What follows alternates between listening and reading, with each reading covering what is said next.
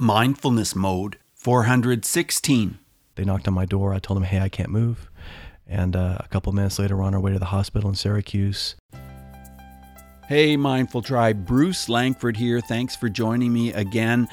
Hundreds of guests have recommended books on the Mindfulness Mode podcast, and I've pulled together the 12 most recommended books into a short 14-page ebook that's free for you. It's called 12 Must-Read Mindfulness Books.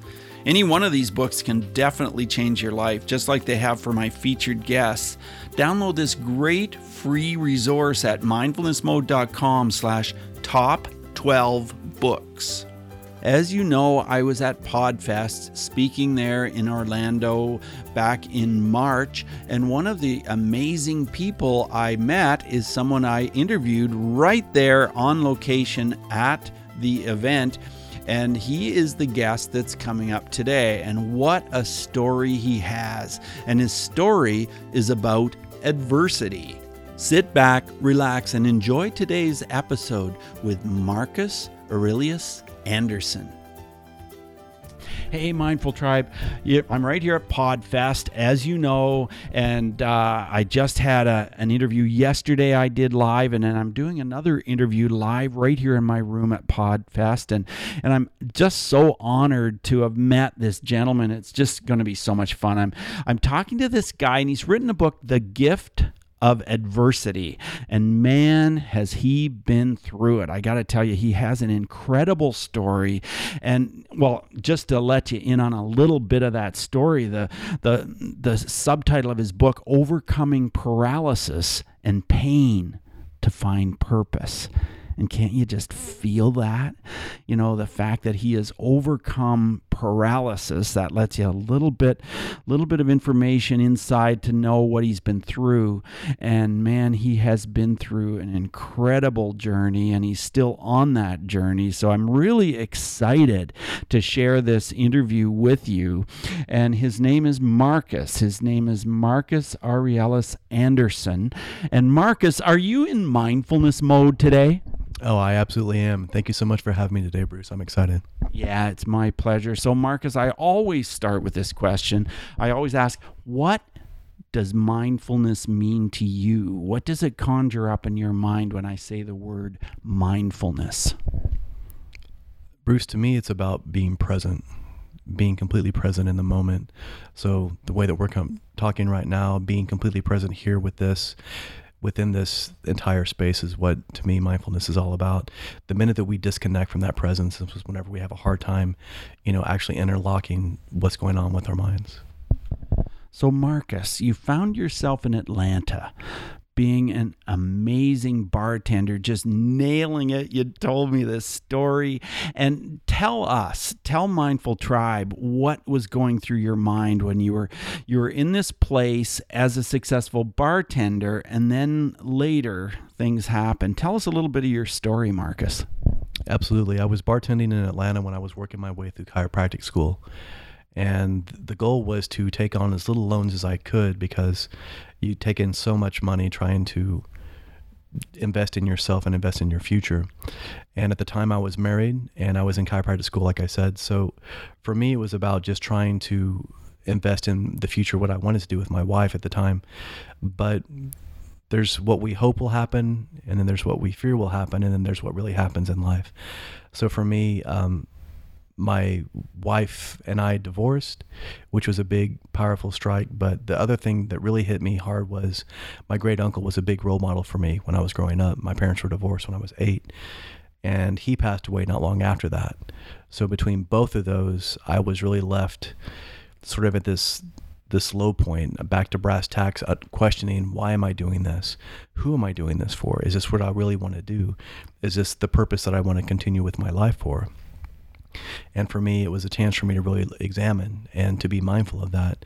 And at 38 years old, I found myself broke and divorced. I thought, well, I've always wanted to join the military, because my great uncle had a big ceremony whenever he died. And it wasn't that the ceremony was so exciting, more to the fact that it really reignited and reminded me that I'd always wanted to do this. But I always found an excuse not to do it. And at that age, I had no excuses. So I went to talk to the recruiter to see what we could do. And 6 months later, I was getting off the bus at basic training, getting yelled at in infantry school. So I was really, really happy. I know that sounds silly, but for me, that's what I needed. I needed that challenge. I needed something to push me. And there's nothing more motivating than knowing that you don't really have a choice and you just have to keep pushing through. I'm going to cut in here and go back to when you were a child, when your great uncle was such an influence on you. Tell me about that. What was that like? What was a day in your life like when you were, like, say, 6, 7 years old and your uncle was such a great influence? There's a story that I share in my book, and I'll share some of it with you. Because my parents were divorced, I was with my mom most of the time, and my dad wasn't really with me as much. But my dad had this incredible admiration for my great uncle. And I knew that my uncle was in the war, but I didn't really know to the extent, and I didn't understand in what capacities. But I could feel the way that he felt a presence for him that automatically just kind of reflected into me. He was the first one to take me hunting, and we went deer hunting. It was cold. It was in Oklahoma. And I remember trying to walk in his footsteps, and it was pretty difficult. And we had our little packs, we had our rifles, and we go out to our deer stand. We were actually on the ground, and it's starting to sleet, it's starting to rain, it's getting very, very cold. And we finally get there, and he says, he looks at me, and I'm trying to get the thermos with the hot tea. I'm trying to pour it, and I'm just shaking. And he looks out at the clouds, and he looks down at me, and he says, "Are you cold?" I said, "Yes, Uncle, I'm cold." And I look up at him, and he's just somber pillar, right? Like this statue. And I said, "Uncle, aren't you cold?" He's like, "I'm cold, but I'm going to tell you the secret." To give a little bit of background about him, he was in Special Forces in Vietnam. He led recon, led long-range reconnaissance patrols. So he learned to be the center in the storm. He learned to be calm. He learned that the adversity around him didn't have to become him if he chose not to be within that chaos. So sitting there with him and because he kind of looked off as he said that, and he took a sip of Joe, and he says, "Do you think that the cold really cares about you?" And, I'm about 11, and I kind of look up and I'm like, "Well, actually it probably does." And he says, "No, it doesn't." He said, "So what you have to understand is the reason why you're cold is because you're focusing on the cold. What you need to focus on is the intent, the hunt, the purpose." He says, if you keep looking at the obstacles around it, that's all you're going to see. But if you remember why we're doing this, you will always be forward thinking, and you will always be mission focused. And that's what he said, because there was a fireplace, and then there was like the hunt. He says, the fireplace is always going to be there because it was a warm fireplace that we had just left. He said, and that's a done deal. He says, but the hunt is something that you will not always have the opportunity to have. And the idea is we're already wet, we're already cold, we've already paid the price. So we might as well get something for our efforts. And that idea of just like modern stoicism, it just really set the tempo for everything else that I do. And so if I'm going through hardship now, I think about that, and I'm like, do I want the hunt or do I want the fireplace? And pushing for the hunt is always been the most important thing. And that's why I do what I do today. Wow, what a great story. And you talked later, you told us that later paralysis was something that you had to deal with. And we just had a chat here over lunch at PodFest, and you were telling us all about it, and what an incredible story. So tell us what happened with this paralysis and how that became part of your story. Yeah, so when I got out of basic training and got out of infantry school in 2012, while we were preparing to deploy, I was with 10th Mountain at the time, and I'd had some numbness in my fingers and my hands and my toes, but I just, attributed that to being cold, because we're outside and we're always training out in the elements, because when you're getting ready to go to Afghanistan, you're going to be in the mountains. You have to be aware of this kind of, adverse conditions. Having said that, I was having more and more trouble holding on to like the bar, or if we were climbing ropes, having a hard time doing that. And then eventually I woke up one morning and I tried to roll out of bed, and my neck would articulate, but my body would not. And at first I thought that I was just sore, but it turns out that, and this is where the chiropractic training comes in from school, I did like a quick kind of eval on myself, and I thought, well, either I'm just really, really sore, or there's something neurologically going on here. And after a couple of minutes, I realized that it was something very serious. Luckily, they were going to knock on my door anyway that day. They knocked on my door. I told them, hey, I can't move. And a couple of minutes later, we're on our way to the hospital in Syracuse. They put me on the gurney. They're bringing me in, and it's like, for better or for worse, it's just like the movies where they're shining lights in your eyes and they're doing vitals and they're talking about you like you're not there, and they're running down the hall trying to get you in there. They did the MRI, and that disc had ruptured, and it completely paralyzed me because it was compressing all of the information that was going into my spine. So those who know who Christopher Reeve was, that's where he was paralyzed at that same level. So they did the MRI. They're like, well, we're gonna operate on you pretty quick. So I went from waking up not knowing what was going to happen to getting ready to get cut. And I hadn't been in the hospital since I was born. I had stitches and bumps and bruises, but nothing to this extent. And the thing was, it was out of my hands. There's nothing I could really do about it. I asked him, can we just give me a shot and let me out of here? But it was a lot more devastating than what I had expected. So all I could do was, count from 100 back down to 98. And then that's when I went under. Wow, what a story. And you tell that story in your book, The Gift of Adversity, which I know is an incredible book. What can we learn from your story? How can we become more focused and centered and grounded by learning about your story? There's nothing like having everything that you really cherish in your life being taken away from you. And there's so many things that we take for granted. And they say that you don't know what you got till it's gone, but that's not really true, because we know what we have. The reality is we assume that we will always have it. And that's what it gave me. It gave me this sense of urgency, and it gave me this sense of gratitude for all the stuff that we do have. And it's really easy for people to complain about how bad Mondays are or how they just live for Friday. But if they would take a really good hard look at what they have and how thankful they should be for those things, it would probably change the perspective. But so many times it's really easy to just sit around and take those things, like I say, for granted. And the big gift of adversity is it shows you where you're weak. It shows you the chinks in your armor. In my TEDx talk, I say that adversity shows up unannounced at the most inopportune times without apology. It doesn't care about what you want. It doesn't give a damn about your feelings. And it doesn't take no for an answer. The part of us that adversity hates the most is the weak part. And that's what it's supposed to do. Adversity is nature's way of strengthening us and making us stronger and making us more resolute. But you have to already have that mentality affixed before you run into the hardship. Because if you wait until you're in the heat of battle, if you're in the fray, and I tell you, hey, Bruce, this is a gift, you're probably not going to like it. You're probably not going to believe it. I guarantee if you or somebody came up to me when I was in that bed and said, hey, Marcus, where's the gift in this? I'd have said, I probably would have said a lot of bad stuff, and I wouldn't be able to punch you, but I would spit on you, because it's really hard to see it in the heat of it. But if you understand it now before you get to it, this grants you perspective before you hit it in the future. And now you can start looking for the opportunity. Now you can start looking for the lesson. And if you do it like that, everything that comes into your life will be an opportunity to learn, and it'll be a blessing. But if you don't, it'll become a hardship and a curse. I know that you've used your hardships and your lessons in order to coach other people and help them. Tell me about that. If someone came to you and said, look, I'm just having this terrible struggle in my life. I'm going through an incredible tough time.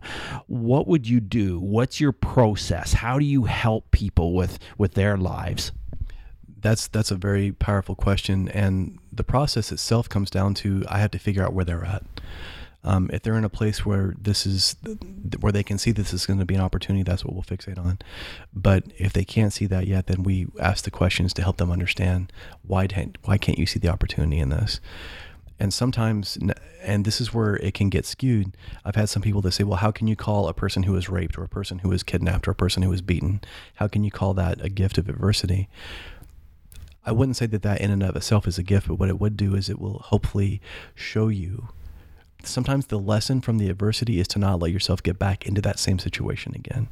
So if you're in an abusive relationship, if you're in a toxic environment, and you continually find yourself being victimized by the same thing over and over again, the lesson is to not put yourself there anymore. Your lesson is to get out of that. The lesson is to give yourself an opportunity to grow stronger and not to just sit there and continually go through that pattern, because until that pattern breaks, it's going to be impossible to have the perspective to understand where the gift in your adversity may lie.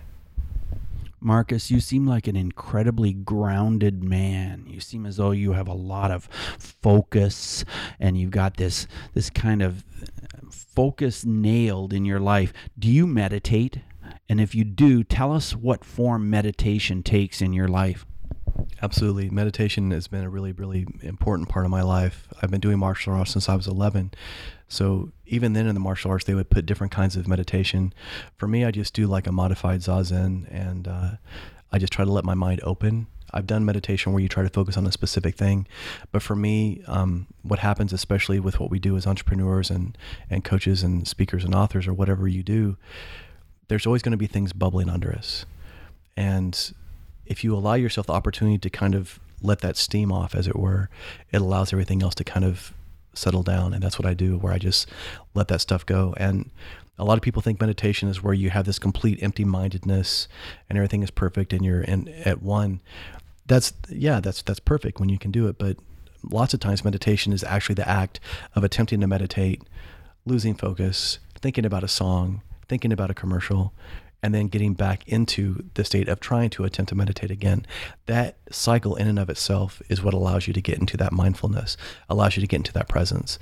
And even if you do it for 20 minutes, if only even 10 seconds of it is that state of peace, you still won. And you are a winning entrepreneur from the sounds of it. And with your book and everything, I want to know about your martial arts. Tell us about the type of martial arts you practice. I started doing traditional martial arts when I was 11, so Taekwondo and Karate. And while those may not be the most functional martial arts, the things that I love the most about it was the idea of the rigid discipline, the self-control, the humility, the honor, the integrity, the indomitable spirit that you had that was built into that work ethic. Then eventually I started taking Jeet Kune Do, which is Bruce Lee's martial art.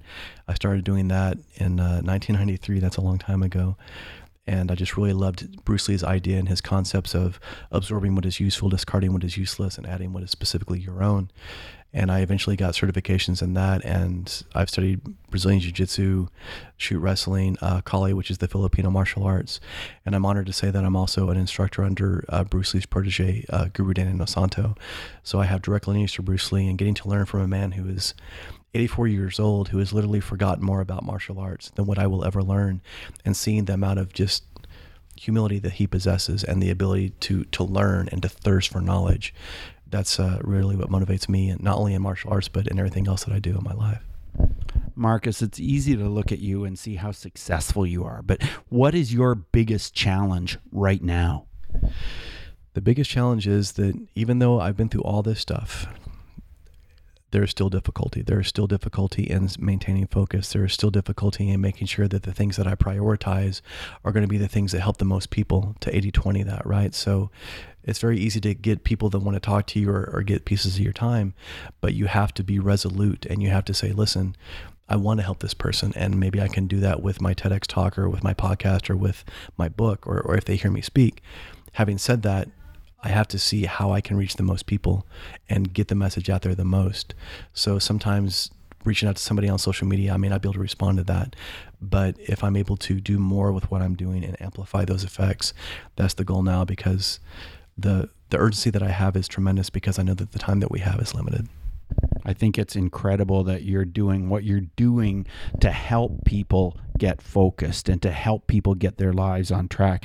Now, your podcast is called Conscious Millionaire Epic Achiever, and I know I'll be tuning into that podcast. I haven't heard it yet, but I will be tuning into that. So Mindful Tribe, check it out. It's called Conscious Millionaire Epic Achiever. And also check out Marcus's TED Talk, his TEDx talk. As we move forward in the interview, I want to ask you 5 quick answer questions. And the first one is this: who is one person who has impressed you in your life with a sense of mindfulness and helped to give direction to you? I mentioned him before, but Guru Daniel Santo, he started doing martial arts when he was 5. And he's willing to learn from anybody who is 10 years old to 110 years old. And like I said, that ability to be a vessel to learn has been the reason why I've been able to do what I'm doing now. And tell us this. Tell us how mindfulness has affected your emotions. Mindfulness is what's allowed me to differentiate between what's real and what's imagined, what's the reality and what's fear. And that's where mindfulness comes in. It can help you step outside the situation, look at it logically, be mindful of what's really going on and not what my emotions or my ego is telling me to do. And by doing that, it allows me to have clarity. Marcus, we haven't talked about breath work, but tell us about breathing. What are your thoughts on breathing and how it has been an impact to you in your life? It's very important for meditation. And then recently this year, I started doing Wim Hof breathing. I do the cold showers, and when I'm done working out, I'll do the cold shower, and I have to Wim Hof breathe when I'm doing that. Of course, I step away from the shower so I don't inhale it, but by doing that, that allows me to get that exposure, and it gives you that 3-part breathing, and then it also kickstarts your day for sure.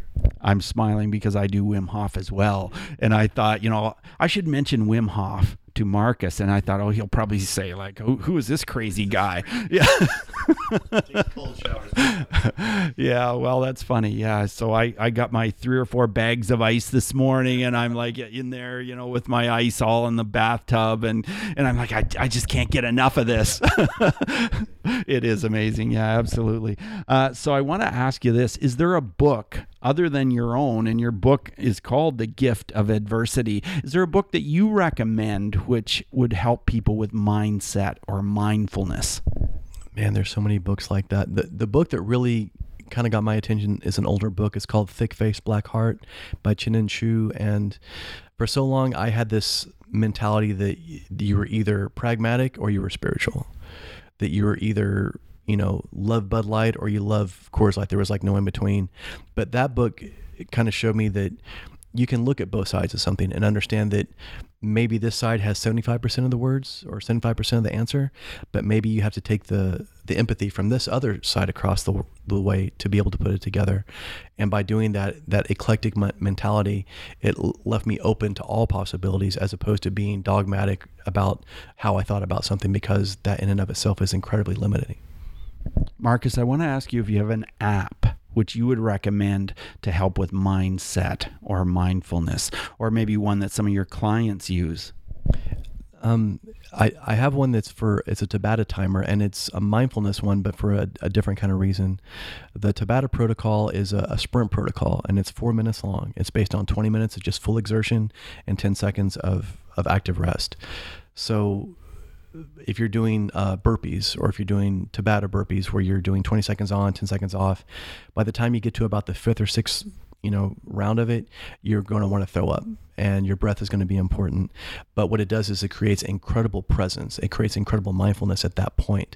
So instead of being at this peaceful point, you're at the place where you're trying to redline as much as you can. But once you get through that, you learn a lot of resilience, you learn a lot of strength. And if you let yourself down, that's something for you to reflect on later. If you say, man, out of these 8 sprints, I did 7 of them well. Okay, so what held me back from doing it for the 8th time? Or am I holding myself back? Am I allowing myself this psychological pushback so that I don't have to do it? And then you start examining why. So that may be a little bit not in the normal answer, but I think that in and of itself, it still gives a lot of data about what we're trying to get done. And what is the name of that app? It's just called Tabata Timer, Tabata, and then timer. And you can just find the app store. It's free. And you can do it with rowing. You can do it with throwing punches. You can do it with sprinting, running, whatever it is. But by doing that protocol, it was created by Dr. Tabata, and you're able to create the same effect of doing 30 minutes of cardiovascular exercise in 4 minutes.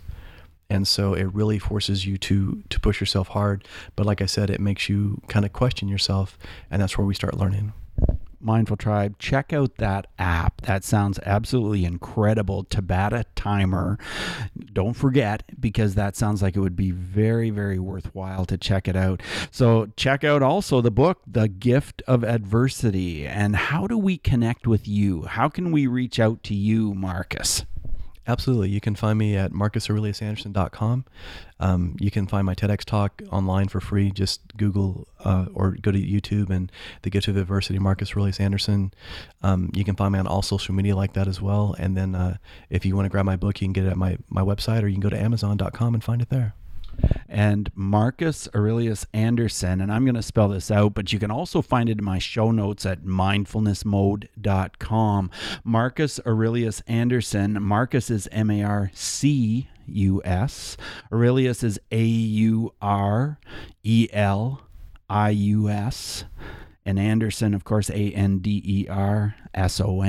So check out Marcus Aurelius Anderson. And like I said, check out the show notes as well. Marcus, it's been awesome spending time with you. You're obviously a man who can really empower others and help people with their direction in life. Thanks so much for being on Mindfulness Mode. Appreciate it. Man, thank you so much for having me. Thank you so much for the time. And I look forward to the rest of the weekend as well. My pleasure. Bye now. Thanks so much for joining us today on Mindfulness Mode. For show notes for every episode, check out mindfulnessmode.com and type the guest name or the episode number into the search bar.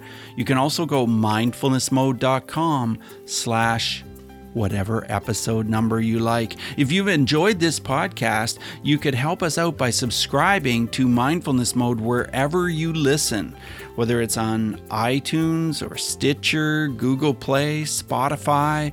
So many places you can hear Mindfulness Mode.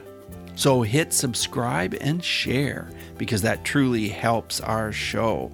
And remember what I mentioned at the top of the show about the 12 must-read mindfulness books.